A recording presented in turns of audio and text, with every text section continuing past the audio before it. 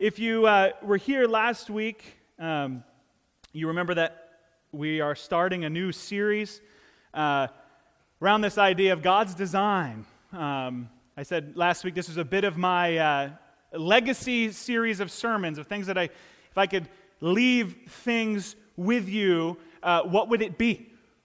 And trying to connect the dot between the theological and these great big concepts that are so good, but to connect the dots between Sunday morning, a doctrine and theology, and connect that to a Tuesday afternoon when your toddler is being obstinate, or a Wednesday morning when your coworker and you are just having issue, or a Thursday when you get in an argument with your spouse.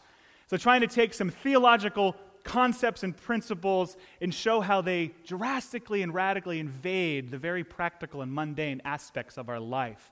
So that's kind of where we're going in this series. I plan on addressing things like marriage, parenting, sexuality. That's a big one.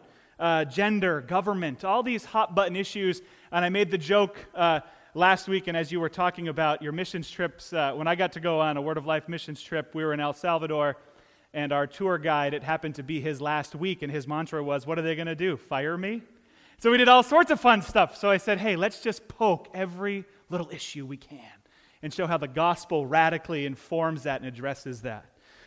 So we're going to do it in 3 parts. This is just a quick overview. We're going to do mankind as created, and today we're going to talk about that. What does it mean for us to be created beings? What are the implications of having a creator and being created? In a few weeks, we're going to start addressing mankind as communal. What does it mean for us to have relationships, whether marital or parental, friendships, church membership, all of that? And thirdly, mankind as consummated. Just implications of being a Christian in 2018. How do we respond to culture? How do we respond to government? And how do we respond to the world? And my prayer in this whole series is that we would stop making life up as we go. That we would stop just making this thing up, whether how to be married, how to be parent, and addressing issues like gender, sexuality, instead of getting our information from the world, getting our information from God and from His Word. It's kind of the intention here, to connect these dots. So as I said, this morning we're going to be looking at, in beginning, the section on mankind as created. And throughout this series, we're going to be using the Genesis chapter 1 and 2 text as our controlling text, and yet we're going to go all over the Scriptures as we explore some of these big principles. And again, a little caveat that we're not going to have a lecture in young earth creationism versus old earth theory, but rather an examination of the central claim of Christianity regarding the origin of us. All right, so as we go into this subject of mankind as created, we want to get beneath the surface a bit beneath the text, and ask, what does it mean for me to be a created being? Isn't that a fantastic question? Have you ever asked yourself that question? What does it mean for me to be designed? What does it mean for me to be created? What does it mean for you and I on this dark, gloomy April to be created beings? And what does it mean for us to have a creator? So if you would, turn with me to Genesis chapter 2. Genesis chapter 2. And I want to read the whole chapter because I want to get a flow for what's happening here. In Genesis chapter 2, starting in verse 1, we read this. Thus, the heavens and the earth were finished, and all the host of them. And on the 7th day, God finished His work that He had done, and He rested on the 7th day from all His work that He had done. And so God blessed the 7th day and made it holy, because on it God rested from all His work that He had done in creation. These are the generations of the heavens and earth when they were created, in the day that the Lord God made the earth and the heavens, when no bush of the field was yet in the land, and no small plant of the field had yet sprung up. For the Lord God had not caused it to rain on the land, and there was no man to work the ground. And a mist was going up from the land, and was watering the whole face of the ground. And then the Lord God formed the man of dust from the ground, and breathed into his nostrils the breath of life, and the man became a living creature. And the Lord God planted a garden in Eden, in the east, and there he put the man whom he had formed. And out of the ground the Lord God made to spring up every tree that is pleasant to the sight and good for food. The tree of life was in the midst of the garden, and the tree of the knowledge of good and evil. A river flowed out of Eden to water the garden. There it divided and became 4 rivers. The name of the first is the Pishon. It is the one that flowed around the whole land of Havilah, where there is gold. Eric, we should move there. There's gold in Havilah. Havilah. And the gold of that land is good. Bdellium and onyx stone are there. And the name of the second river is the Gihon. It is the one that flowed around the whole land of Cush. And the name of the third river is the Tigris, which flows east of Assyria. And the fourth river is the Euphrates.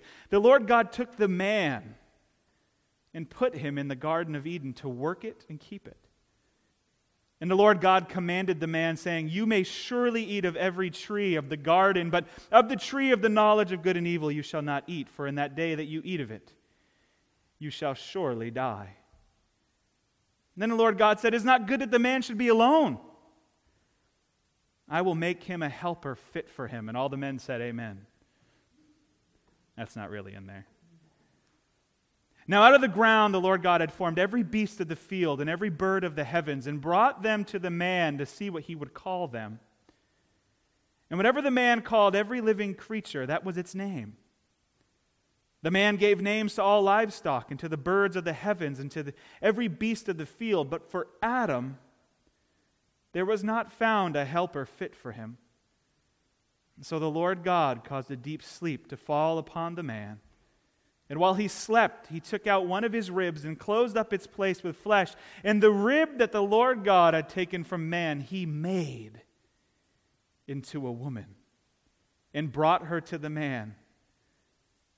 And then the man said, "This at last is bone of my bones and flesh of my flesh. She shall be called woman, because she was taken out of man. Therefore, a man shall leave his father and his mother and hold fast to his wife, and they shall become one flesh.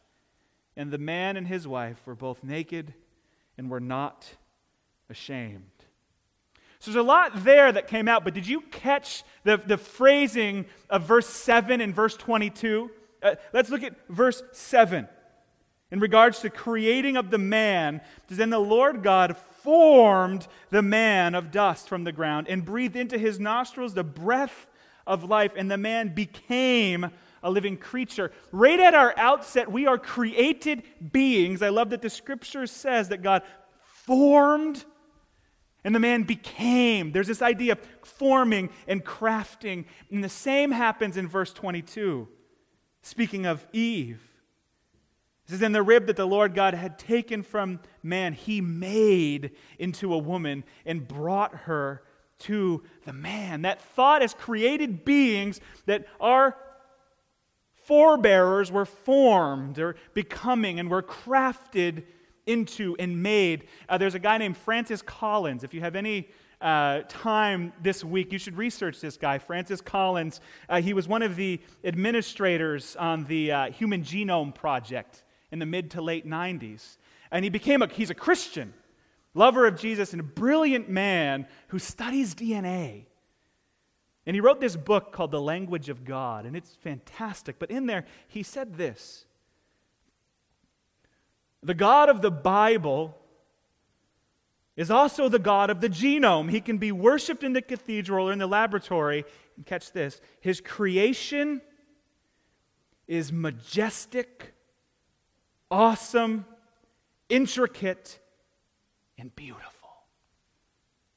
Let me reread that. Listen to this again. Did you catch that? His creation is majestic, awesome, intricate, and beautiful.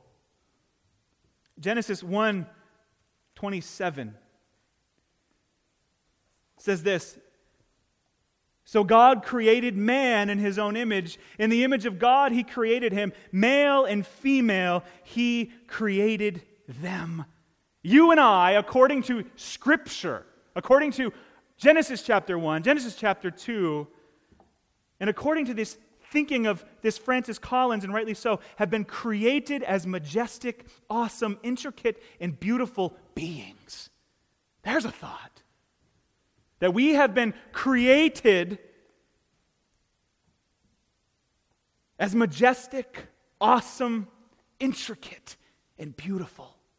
What does it mean for us? What does it mean for us about God even? This morning, I want to look to answer those questions in the text of Psalm 139. Would you turn there with me? Psalm 139. And as we read the text, I'm praying that we would engage our mind with these two questions. Number one, what is Psalm 139 going to tell us about God? What is Psalm 139 going to reveal to us about the character and nature of our Creator God?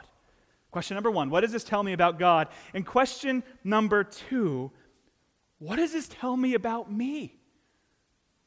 As we read Psalm 139, what does this tell me about God, my Creator, and what does it tell me about me as His created? So Psalm 139. And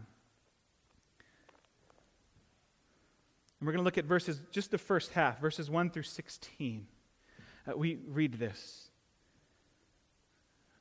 O Lord, you have searched me and known me. You know when I sit down and when I rise up. You discern my thoughts from afar. You search out my path and my lying down and are acquainted with all my ways. Even before a word is on my tongue, behold, O Lord, you know it altogether. You hem me in, behind and before, and lay your hand upon me. Such knowledge is too wonderful for me. It is high. I cannot attain it. Where shall I go from your spirit? Or where shall I flee from your presence? If I ascend to heaven, you are there. If I make my bed in Sheol, you are there. If I take the wings of the morning and dwell in the uttermost parts of the sea, even there your hand shall lead me, and your right hand shall hold me. If I say, surely the darkness shall cover me, and the light about me be night, even the darkness is not dark to you. The night is bright as the day, for darkness is as light with you. For you formed my inward parts. You knitted me together in my mother's womb. I praise you, for I am fearfully and wonderfully made. Wonderful are your works, and my soul knows it very well.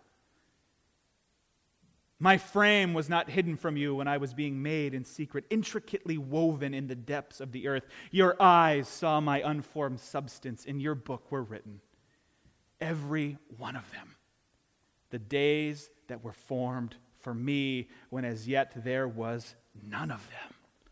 Amen, praise God. What a text Psalm 139 is. And so for our first question, what does Psalm 139, verses 1 through 16, tell us about God? What do we glean from these 16 verses about Creator God? And there's 3 of them that I see here. And these, for some of us, may be very common phrases and things we may know. And here's what they are. Number 1, in verses 1 through 6, it tells us this, that God is omniscient. We're going to explain that. That He is omniscient. He's all-knowing. Second, in verses 7 through 12, we're going to see this, that God is omnipresent. He is always present. Past, present, future, He's there. That's a head trip. That's a fun one. And then number 3, verses 13 through 16, that He is omnipotent. That He is all-powerful Creator God. And now let's break that down. So verses 1 through 6, this idea of omniscience, it means this, that you have this prefix of omni, which means all or totality, without limits. And the suffix scient, meaning to know or knowing. And together it means God is all-knowing. Limitless knowledge, total understanding. God is the omniscient one. He knows all things. Now, I had this great privilege of going and seeing the Avengers Infinity War the other night. Thank you, Mike. Pre-premiere, 3D, go T-Rex Theater. Anyone see Infinity War yet? Scots are going to go. Yet? What'd you think? Best Marvel movie ever, right? All right, so there's this part, no spoilers, there's this part in Infinity War where Doctor Strange, I know you're looking at me like, hold on. There's this guy named Doctor Strange, all right? And Doctor Strange, he falls into this meditative state, and he's examining all the possible outcomes of a certain situation. Doctor Strange is kind of a wizard. And he's imagining all the possible outcomes of this problem that the superheroes are facing, and he discerns the correct path forward. He comes out, he understands there's one way that this will work for us. And as the movie unfolded, no joke, people were bawling all around us, right? That people were like, I had this girl in front of me, like I wanted to just give her a hug. She was sobbing and bawling at some of the outcomes of the movie, and yet I sat there fine because I knew that Doctor Strange knew what was going to happen and knew the correct path forward. I sat comfortably because Doctor Strange knew. How's that for application, Mike? And clearly from Psalm 139 text, God knows. God knows, but the Psalm 139 text ups the ante a bit because unlike Doctor Strange, just simply observing the future, kind of passively looking at events unfold, the God of the Bible is the active creator and sustainer of all things, past, present, future. That's why he knows them. It's an active knowledge, past, present, future, because he designed it, he sustained it. And Psalm 139 presents God as being intimately acquainted with every detail of our lives, for he is the designer of our lives. He actively knows. Arthur Pink, a theologian and writer from a century or so ago, writes this of God's omniscience. He says, God is omniscient. He knows everything. Everything possible, everything actual, all events and all creatures of the past, the present, and the future. He is perfectly acquainted with every detail in the life of every being in heaven and earth and in hell. His knowledge is perfect.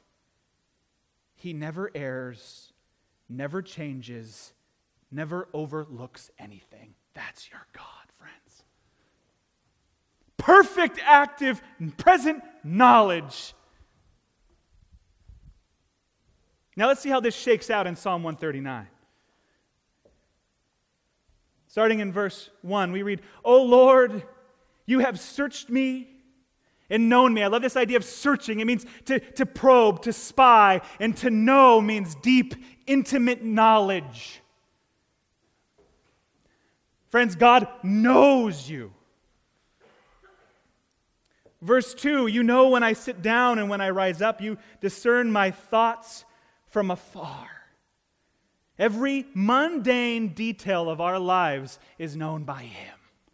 Ever think about that? Not only the big things, the big bad things or the big good things, but even your little breathing in your little tiny lungs, and the blinkings of your eye, and the little mundane activities you go through every single day, God knows it. And I love the second half of this verse where it says, you discern my thoughts from afar. The Travis Moses version of that is, He knows your thoughts before you think of thinking them. Let that hit you. That's knowing. That's knowing. Verse 3, you search out my path and my lying down and are acquainted with all my ways. The Holman Christian Standard Version of the Scriptures will put, instead of search, it says you observe, you craft my path. Verse 4, even before a word is on my tongue, behold, O Lord, you know it altogether. There it is. Before you even think of speaking something, He knows it. Verse 5, you hem me in behind and before and lay your hand on me. There it is again, intimately involved in not only the design of the path, but also in getting us along the path. Isn't that a crazy thought? Not only does he know the path, design the path, he grabs us by the hand and walks us down that path. I love that, verse 5. In verse 6, David, much like Job, if you remember in Job chapter 42, the end of Job, he has the same response that David does here. In seeing this reaction of this knowing God, this big God, I love David's response in verse 6. Such knowledge is too wonderful for me. It is high. I cannot attain it. David's like, I'm dumb, bro. I can't even begin to comprehend that. That is incredible. The thought being that to the lowliest pebble beneath your feet, to the growth of a child within your womb, that every bud and every heartbeat, every drop of rain and every roar of the lion upon the African plain is known by him. What a thought. Now the second one, there's God's omniscience. Now how about God's omnipresence? So if God is all-knowing, actively knowing, past, present, future, designing, sustaining, there he is as the ultimate knower. Psalm 139 goes on and presents him as the omnipresent one. Wayne Grudem wrote many theological works, but wrote a fantastic book called Systematic Theology. It's a tome like this thick. It's really great if you got a draft in your door. Stick it right there. It's huge.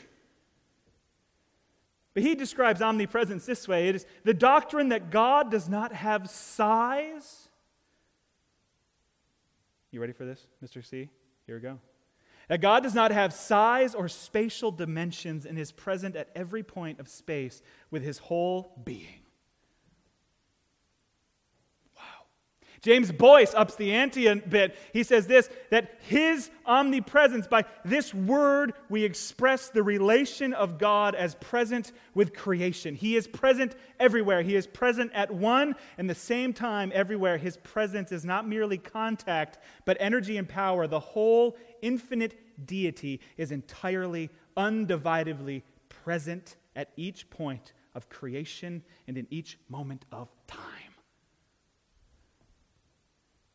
There's our God, friends. That's a big God. That's a big God, a big present God. And we see this as Psalm 139, verse 7. And David kind of playing a little rhetorical question here in verse 7. Where shall I go from your spirit, or where shall I flee from your presence? David kind of gets a view in verse 1 through 6 of how big God is. And in verse 7, he's like, all right, where can I go from you? The all-knowing one, omniscient one.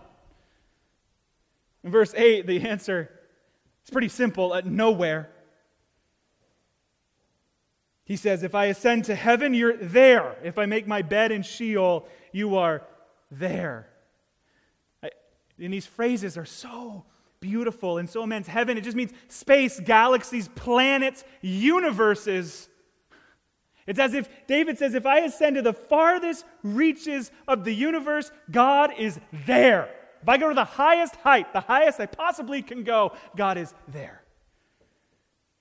And then he flips it. Even if I go to Sheol, even if I go to the uttermost depths of the earth, if heaven equals infinite height, then Sheol equals infinite depths. And it says, God, you're there. You're present. Verse 9, he says the same thing. He says, if I take the wings of the morning and dwell in the uttermost parts of the sea. There's a bit of poetry here. This idea of wings of morning mean the furthest reaches of where the sun rises in the east. If I go to where the sun rises, if I go farthest to the east as I possibly can go,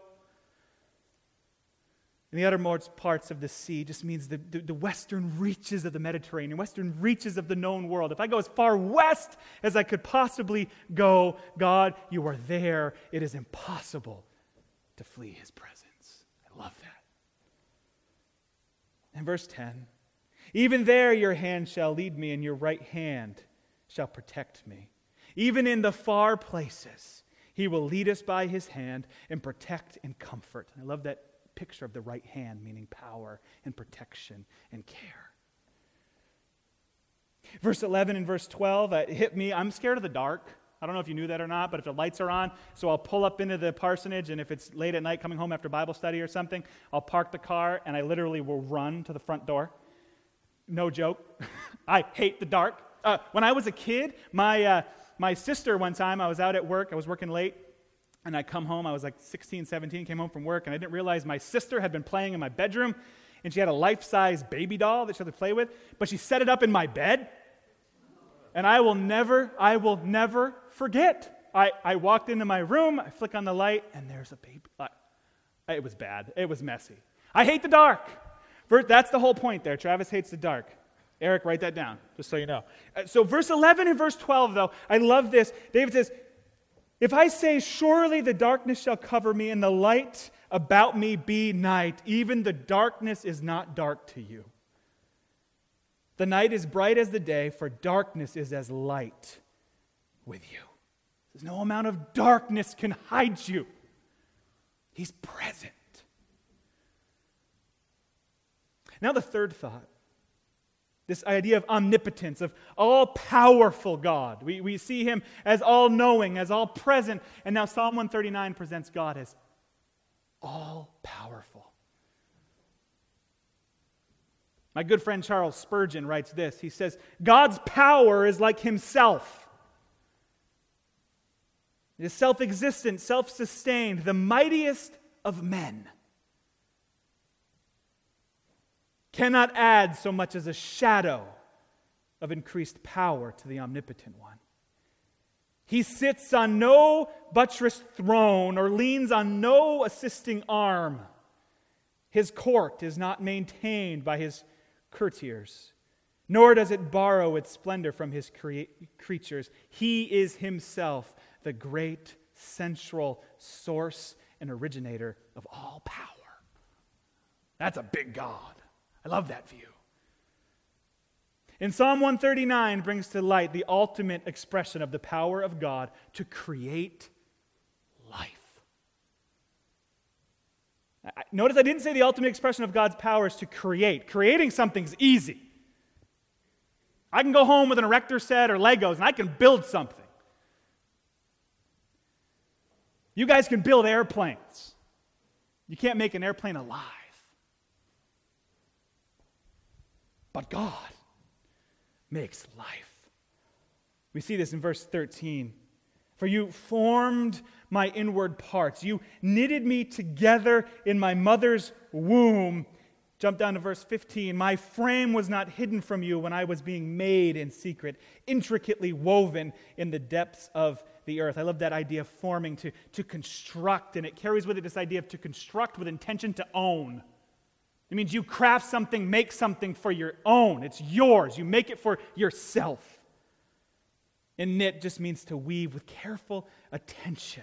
And here's the thought, that the creation of life through the fertilization of the egg by the sperm is a profound act of God, that men and women may have the parts to do so, but God makes it work. That God creates the life. In verse 14, I praise you, for I am fearfully and wonderfully made. It means I'm made with awesome things. I'm made with precision, with careful precision. Wonderfully just simply means to be set apart, to be made distinct, that God has created and crafted mankind, implying that we are distinct and set apart from the entirety of the created order with this, that humanity is special. You are special. The world might not think so. We have a hierarchy of, well, that person's special because they date Kim Kardashian, so they must be special. I think so too, but a different definition. We have hierarchies. In God's economy, that's not there. You're special. No matter how short, how fat, how tall, how stinky, how hairy, how not hairy, you're special. That's what Psalm 139 says. Human life is special. In verse 16, your eyes saw my unformed substance. In your book were written, every one of them, the days that were formed for me, when as yet there was none of them. Friends, God knew you before there was you. There's a thought. God knew you before there was you. He knows every day you will experience, and here's why. He's not like Dr. Strange, just simply seeing a plan into the future. He knows every day you will experience because He formed them for you specifically. You see that in the text. So we know from Psalm 139 that we know He's omniscient, we know He's omnipotent, and we know He's omnipresent. That's great. There's big, deep theological truth there. But what does that mean for us?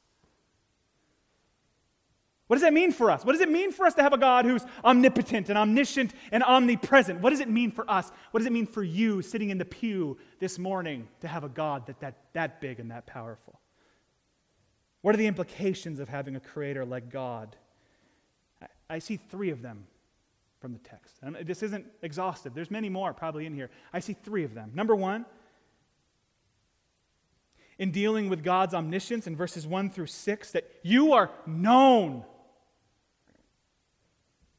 The second thing I see in verses 7 through 12 is this: you are not alone. In verses 13 through 16, I see this: that you have a purpose. And now to be known, to not be alone, and to have purpose, if you were to distill down the entirety of all human pursuit, it would boil down to those 3 things. Right? I think every one of us wants to be known. We want to know that we matter. We want to know that we're cared for. Even if you're the most introverted person, deep down you want someone to at least care and know that you exist. We don't want to be alone, and we want to have purpose. Are these not the things we strive for? Now to this thought from the text that we are known, given God's omniscience. Scott Williams, he's a Christian blogger that I follow, he writes this. In regards to being known, he says, whether we want to admit it or not, every one of us has this innate desire to want to be known. We all want someone to know us, acknowledge us, and realize that we exist. Even the most introverted of introverts wants to be known by someone. That someone can be a spouse, a boss, a friend, large groups of people, online friends, peers, neighbors, etc. We all are like toddlers saying, hey, can't you see me? I'm here. There's probably nothing more heart-wrenching as a parent than this cute moment when your child comes to you and says, Daddy, look at me. Mommy, look at me. Look what I've made. Look what I've crafted. Acknowledge me. I'm here. Look at me. And are we any different? As adults, are we any different? We long to be known. We bring that to our marriages, to our friendships, to our workplaces. We bring it saying, just look at me. Acknowledge me. Look what I've made. Whether it's a little statue of Legos made by a 4-year-old or an airplane made by Eric. We say, look at me. Look at me. Acknowledge me. Isn't this what drives our accumulation for stuff? Isn't this what drives the love of Instagram posts and filters and meaningless sexual encounters and children saying, look at me, are you watching? It's so innate to us. In Psalm 139, verse 3, it says, you search out my path and my lying down and are acquainted with all my ways. Psalm 139, verse 3, in that God says, I know you better than you know yourself. I know the depth of wickedness within your heart. I know every ounce of shame. I know every bit of regret you carry with you. I know every bit of you, and I love you because I've designed you. I've made you. I know you. Friends, you're known. You're known. And to the second thought, the desire to not be alone. I'll get a little personal with this. When Kirsten and I began dating, I had this immense fear that she was going to leave me. Not because of her, but because of me. I grew up in a family, and all of my uncles and aunts, there's not a single marriage that is intact. But my dad had 8 brothers, my mom had 9 brothers and sisters. Not a single marriage left intact. Everyone left. Everyone cheated. My experience was you get left. And in my family, promises were broken constantly, and you were constantly left, feeling alone and abandoned. And then I read Psalm 139, verse 7 through 12.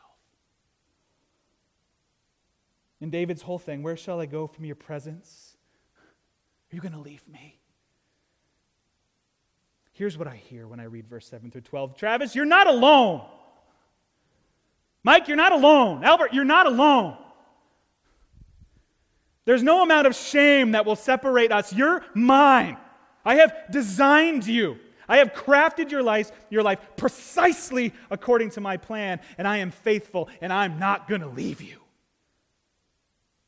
Psalm 139 says. And better still, you can't even leave me. I love you too much to let you go. Love verse 7 through 12. And then the last one, to have a purpose. There's implications for us that we are not alone, that we are known, and that thirdly, that we have purpose. Why am I here? Ever asked that question? There's a big question. Why am I here? What good am I? What is the point? Does my life have any meaning? Psalm 139, verse 16. Your eyes saw my unformed substance, and in your book were written, every one of them, the days that were formed for me, when as yet there was none of them. The days of our lives, not the soap opera, but the days of our lives, the days of your life, have been formed for you. Notice it doesn't say, not you for the days. It doesn't say, you were made for this. It says, no, these days were made for you. Your days have been crafted specifically for you. Your life has been crafted specifically for you with every little moment designed. And so here's what that means. That every diaper change and every vacation, every car repair and every raise, every job loss and every job gained, all of it designed and sustained by Him for you. An immense thought. Shouting but one thing, that your life has purpose and meaning. And friends, and I've said this here before, and I'll say it again, just write this thought down, that there are no accidents in the economy of God. You are not an accident. The things that happen to you are not accidental. They're designed and they're good for you. There are no accidents in the economy of God. Both in the big things and in your life, Ron, you're not an accident. What a thought. What a thought that is. And because God is the creator, because God is the omniscient one, the omnipotent one, the omnipresent one, we are you ready for this? We are known, we are not alone, and we are instilled with purpose. Amen? Would you pray with me? Father, we praise you for the truth of your word, that it reveals you to us in your fullness, in your bigness, in your transcendence, that you are the all-knowing one, the all-powerful one, the present one. And yet it connects the dots and shows us that because you are all those things, that we are known, we are valued, that we have purpose because of you. We praise your great name. We praise you that in Jesus we can be your children, are made your children. Father, we love you. It's in the mighty, awesome name of King Jesus that we pray. Amen.